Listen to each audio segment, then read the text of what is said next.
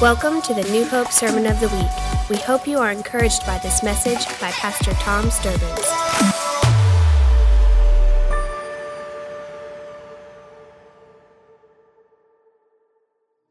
Several years ago, I had put on the screen, and I was going to do it this morning, but it'll take a little more time, an autostereogram. An autostereogram. When I first read the word, although I had been musing over them, I didn't know that was what it was called. Anybody here familiar with the term autostereogram? Okay, there you go. See, I didn't see one hand hardly, if I saw one. They are the things you stare at, that they print them on purpose so that there's depth perception. You know, like in some of them, one of my favorite one has eagles flying, another one has whales swimming, one of them has a choir in it. And all sorts of things. Now you know what I'm talking about? Those things you stare at and you sort of blur your vision and you look into it. You know, you guys are still staring at me like you're confused. If anybody knows what I'm talking about, one of those things, come on, raise your hand and I'll quit describing. Okay, there we go. See, everybody's got that. So we look into it. But here's what they didn't discover until the late 1950s. They thought depth perception was an optical function. In other words, our lens does it, but it's not. They discovered that depth perception is a complex sequence of neurological functions. The ability to see depth happens here, not here. When I read that, it just really began to resonate so deeply about our spiritual eyes and spiritual perceptions. Because as we look at these things, I've already mentioned here this morning, as we look at the substance of Scripture, as we look at the death, the resurrection of Jesus Christ, His ascension, all of the words we're singing, and it's like, you know, how does that make sense? Well, it's a function that's not perceived here, but one that's perceived here in my heart and spirit. God's Word says that when after the resurrection, listen to me please, the Holy Spirit would be unleashed. Jesus would tell that story in the night that He was arrested. He said, guys, I want you to know that you're about to view my leaving and my death as a terminal reality, but I want you to know it's just a transition. Beloved, how many are rejoicing today to know that Easter is the declaration of the force of God showing up in your life, and for every situation that you would look and say, there's no way forward, there's no path, there's no way out of this situation. It's a terminal reality. God says, I'd want you not to forget Easter. Paul would use that same statement of logic when he was in prison, and he said, I want you to remember Jesus Christ, Son of David, risen from the dead. And the gospel that I preach, watch this. He said, I may be in chains, but the word of God is never in chains. He says, I need you to see this. I need you to get this. I need you to understand it. Because, beloved, here's what happened. At the crucifixion, there was the end of an old covenant where the word of God would be written on lifeless stones. But the word of God declared by the prophet in the Old Testament before the death and resurrection of Jesus Christ essentially says, I want you to know after the death and the resurrection of Jesus Christ, the word of God will no longer be written on stones and pages and inanimate objects. The word of God is going to be written on your heart. I want to remind us again that as we see and try to get a depth perception, you could go to Luke chapter 24, where on the day of the resurrection, the first day of the week, Scripture tells us that as two men were walking down the road to Emmaus, it said they suddenly were attended to by none other than the resurrected Savior Himself, but their eyes could not perceive. They didn't have the depth perception. And so He begins to walk with them. And as He walks with them, He begins to unpack the truth about Himself, starting, it says, with Moses and the prophets. That is, He went throughout Old Testament Scripture, and He's rattling off to these two disciples who don't know what's happening right now. When He asks them what's going on, He says, are you the only person in Jerusalem around that doesn't know what happened? And they made this statement, the one in whom we had placed our hope is dead. The one in whom we had placed our hope is dead. And unwittingly, Jesus begins saying, I'm going to help you see. He walked with them. They walked with him to the destination, and they asked him to just come a little further, and so he did. And he joins them in a room, and it says, as he broke the bread, very much reflecting of that Last Supper, this meal that we've celebrated here today. It says, as he broke the bread and he poured the wine, they recognized him for who he was. They returned. They began announcing, we've seen the Savior, but here's the language of perception. They said, didn't our heart burn within us as he spoke? They did not say, didn't it make absolutely logical and historical sequential sense about the synchrony of all of the pieces of Scripture from the Old Testament, how they harmonize into a wonderful systematic theology that we were able to perceive while we walked down the dirt road? That is not what they said.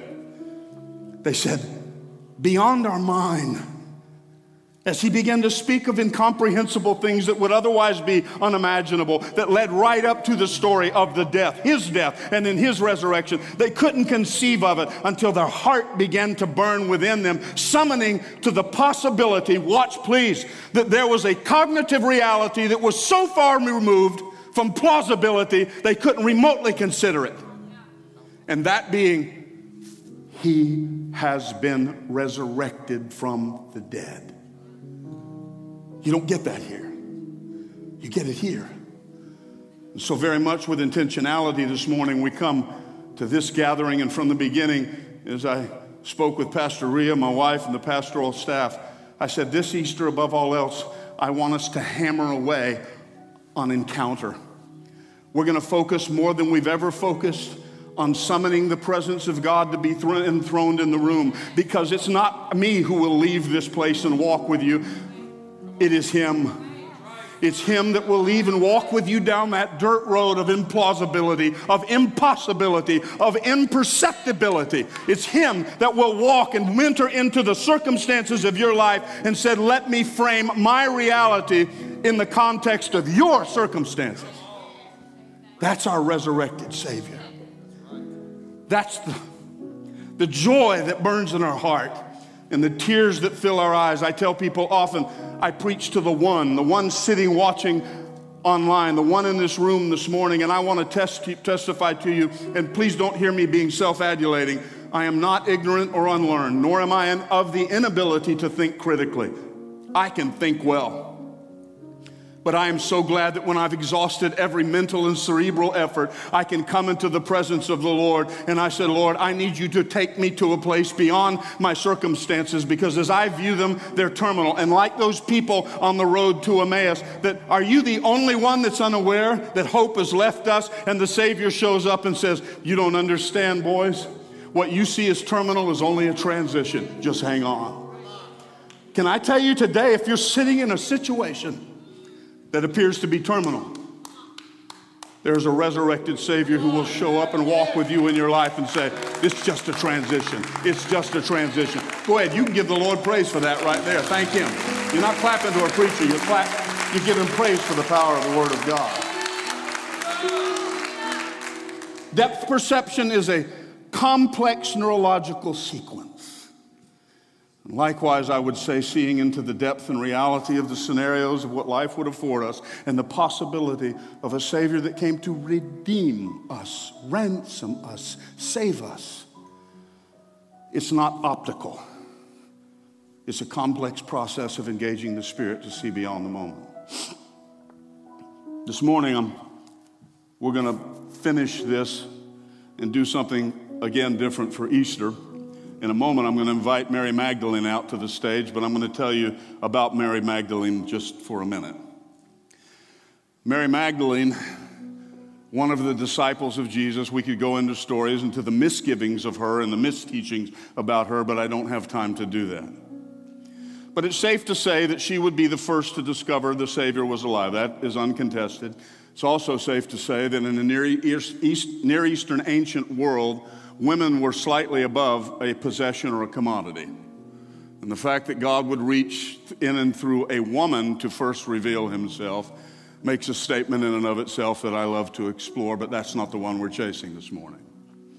As you come to the close of chapter 19 and the opening part of chapter 20, you discover it's resurrection morning. It's the first day of the week, and she's making her way to the garden tomb Some renderings would say there may have been others. They were going to put more spices, perhaps on the body. All those things are said. But she gets there to discover that the stone has been rolled away, and she looks inside and the Savior is not there. She runs back and tells John and Peter that his body is gone, and they come running to the tomb. As they come running to the tomb, it's there that we pick up that. In this passage of Scripture, there are 4 or 5 terms used for see. Now, I've already established the reality that what we're dealing with here this morning is not just optical reality, but I'm going to ask you the question, what do you see? Now, follow me as we move through this quickly.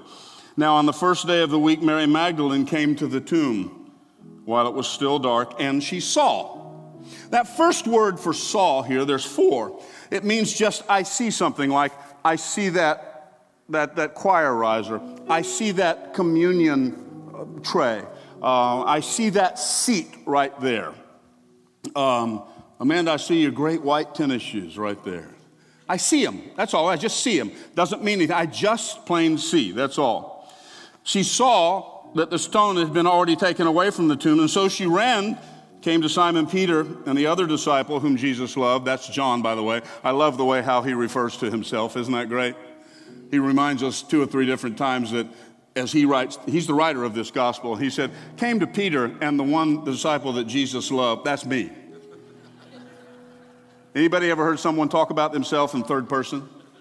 Hi, I'm Tom. Tom's the senior pastor of New Hope Church. Tom's awesome. Tom talks really fast, so you have to listen fast. Tom drives an old pickup truck. How many know if you talk to somebody that talks about themselves in third person, pretty soon it gets pretty weird, right? Real fast. But I love how he does that. He says, came to Peter and the disciple whom Jesus loved. I love that. And said, they've taken away our Lord out of the tomb and we do not know. So the next verses said that they ran. And it said, and John bothers to mention as well that, by the way, I outran Peter because he was older.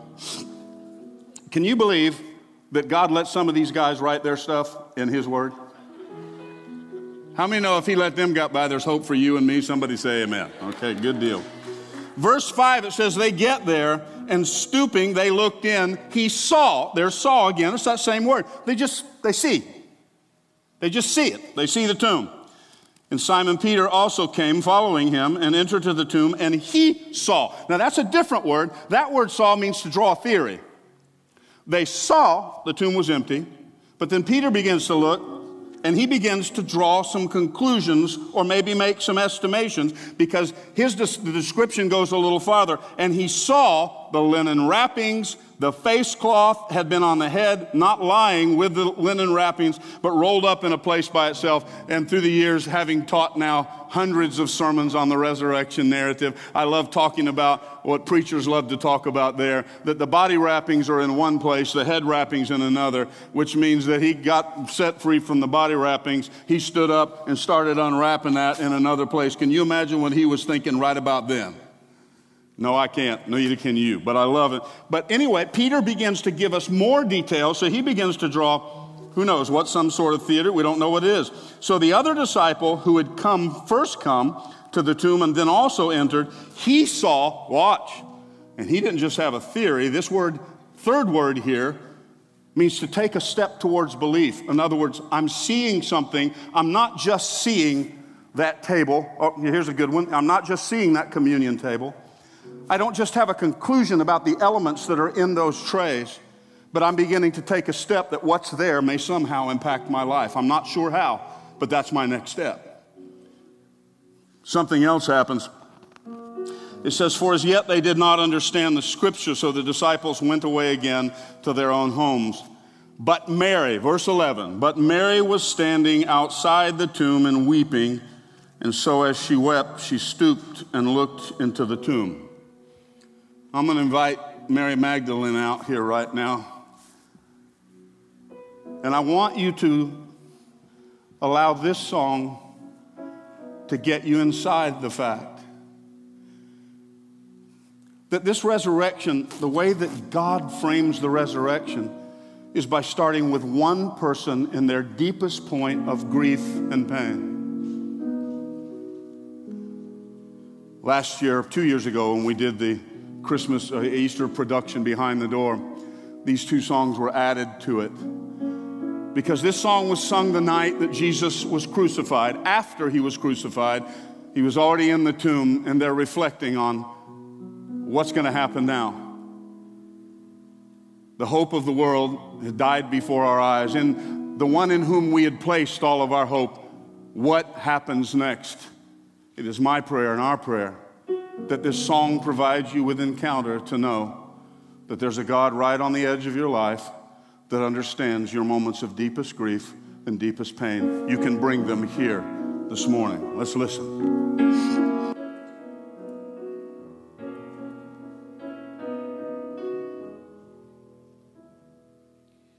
I've run out of hope. I can't see tomorrow. The sun coming out only promises sorrow. I will wait on the Lord and stand still. What I thought wouldn't last has become my forever. I see no other chance. I've accepted the never. I will wait on you, Lord, and just stand still.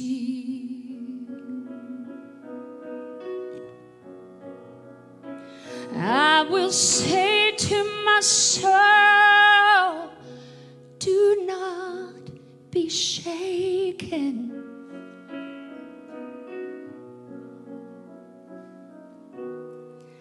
God alone is my rock, my sure foundation. Always been there, always will.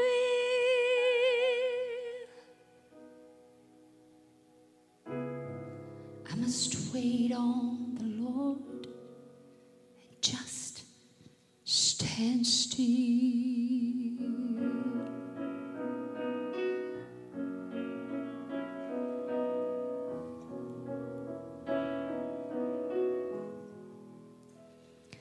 This is not what I hoped, but it's what I've been handed.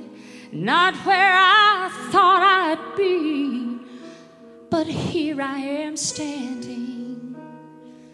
I must wait on you, Lord, and just stand still.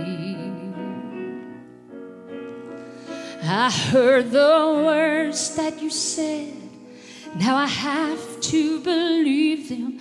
My next step is faith, but it's not what I'm seeing. But I will wait on you, Lord, and just stand still. I will say to my soul, do not be shaken.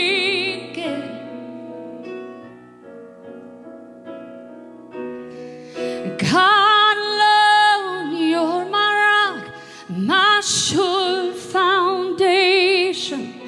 Always been there, always will.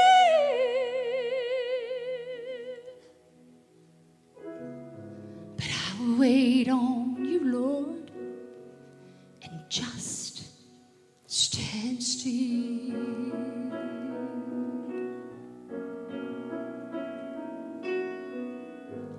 Is he really gone? Is it really all over?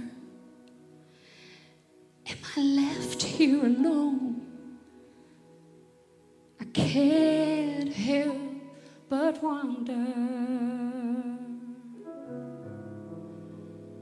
But I'm gonna wait on you, Lord, and just stand still.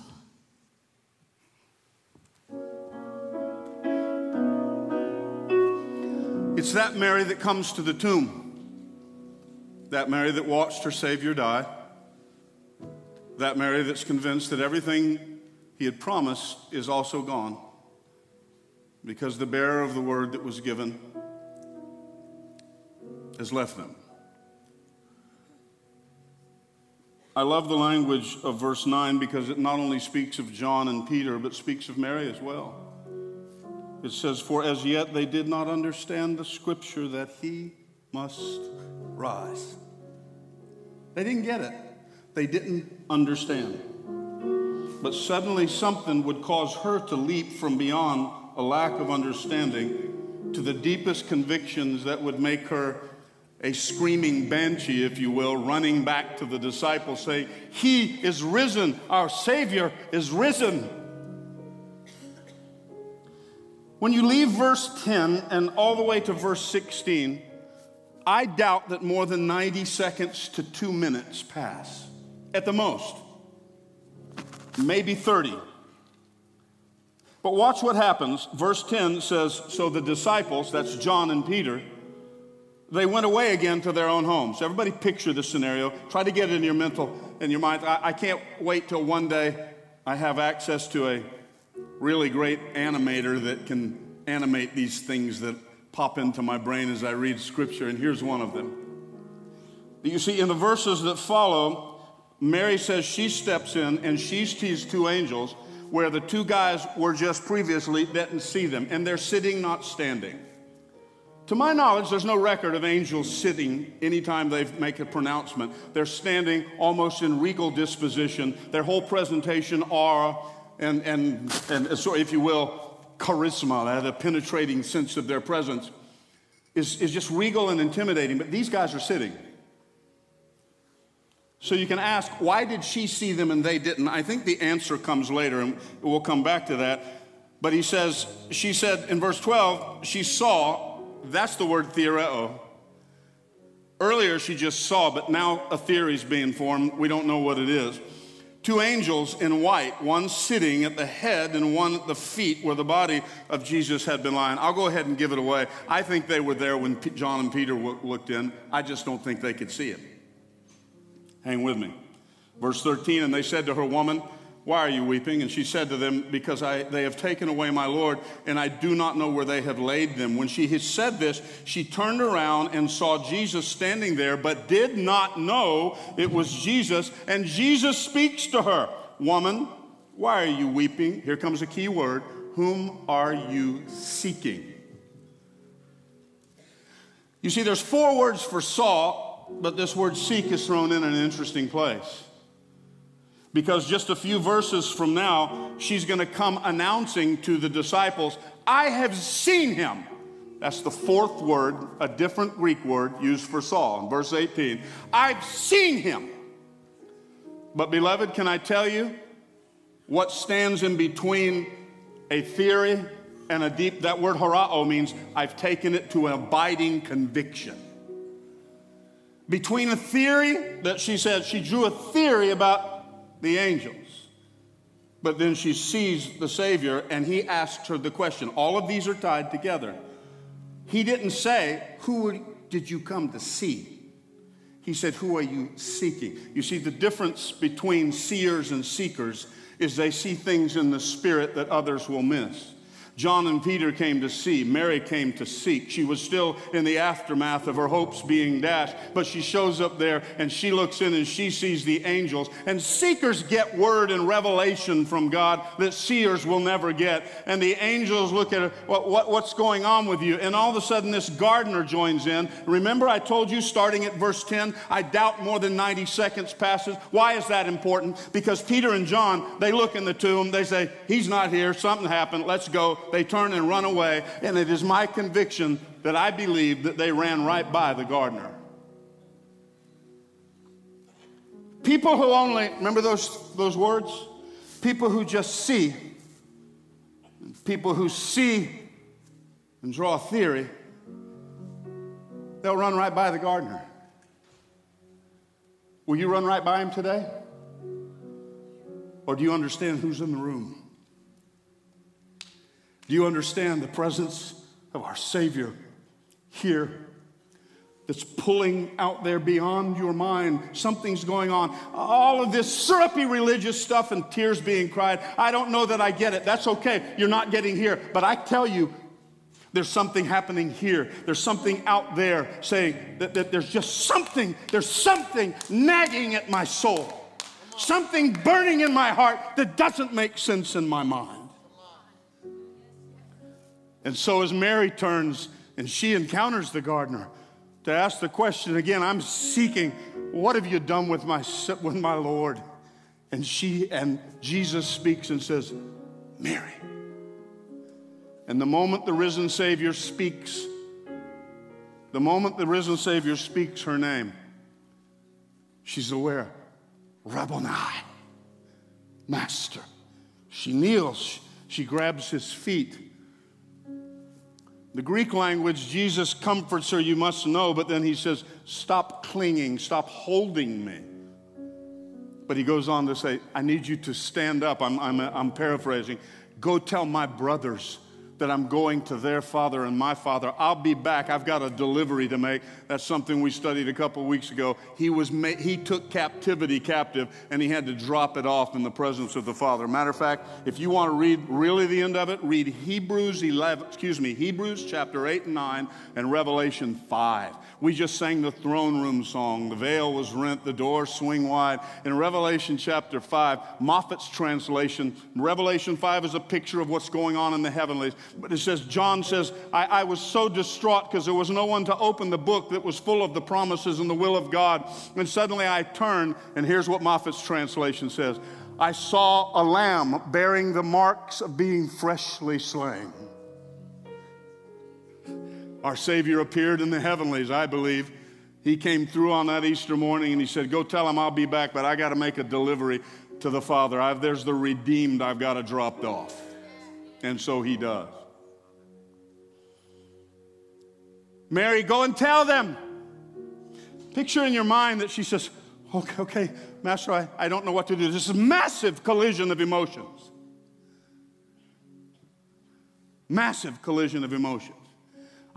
No, I don't want to let go of you. No, you were dead and now you're alive. I'm not leaving this place. I'm not moving away. But Mary, please, I will be back. You will see me again. Go and tell my brothers. Well, and it's almost, I believe, okay, if you insist. And perhaps she turns and she begins to run, but she has one more question, only to turn and look back. And as she does, he's already gone. Only temporarily, but he's gone. And in that moment, I want us to join Mary Magdalene for this other song.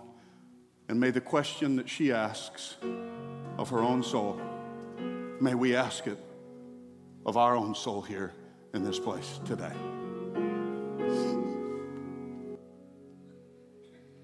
What if the Lord is really in this place?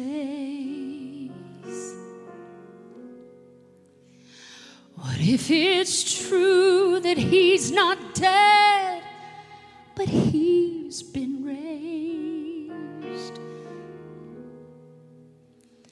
But I just watched him die, and I thought my heart could not survive.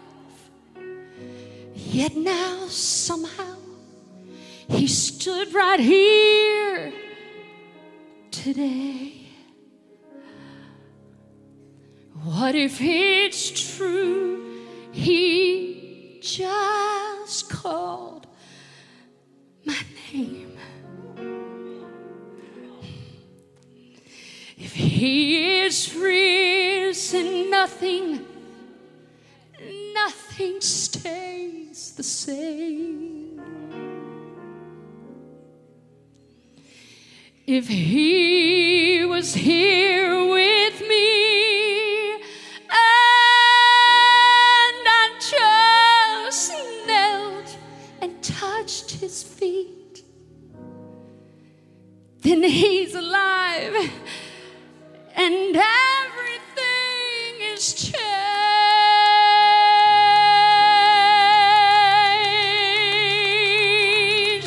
If he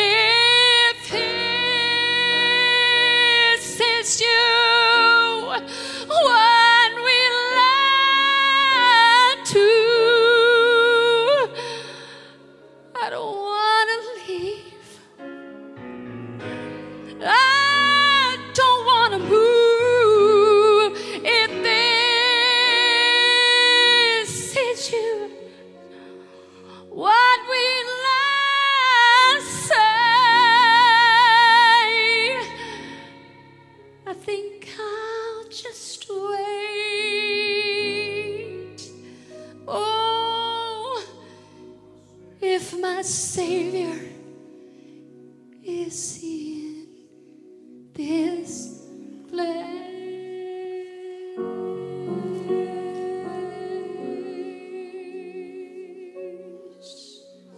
Would you stand to your feet together, please?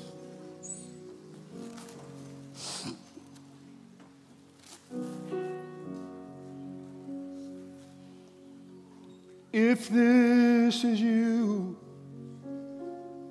what will I do?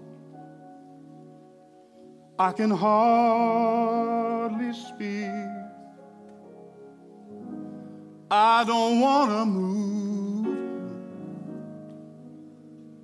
If this is you, what will I say? I think that I'll just wait. If God is in this place, what are you going to do? I say so often, as I think I've already said, hopelessly I preach to the one in the room, always. I don't need to tell you that water is wet, sin kills. The majority of you in the room get it. But very much in the spirit of the ministry of Jesus Christ, who would constantly stop for the one on the edge of the crowd, the fringe, the marginalized, the disenfranchised. He would speak and bother to acquaint himself with their circumstances, and often wanted to know their name. What will you do here today? Those of you in the room watching online, what are we going to do with the fact that there is a risen Savior? And although it may not make sense here, we can't even conceive of it. How can he know your name? How can he know my name? Thank you for joining us for the New Hope Sermon of the Week. For more information about this podcast or other resources, visit newhopeonline.com.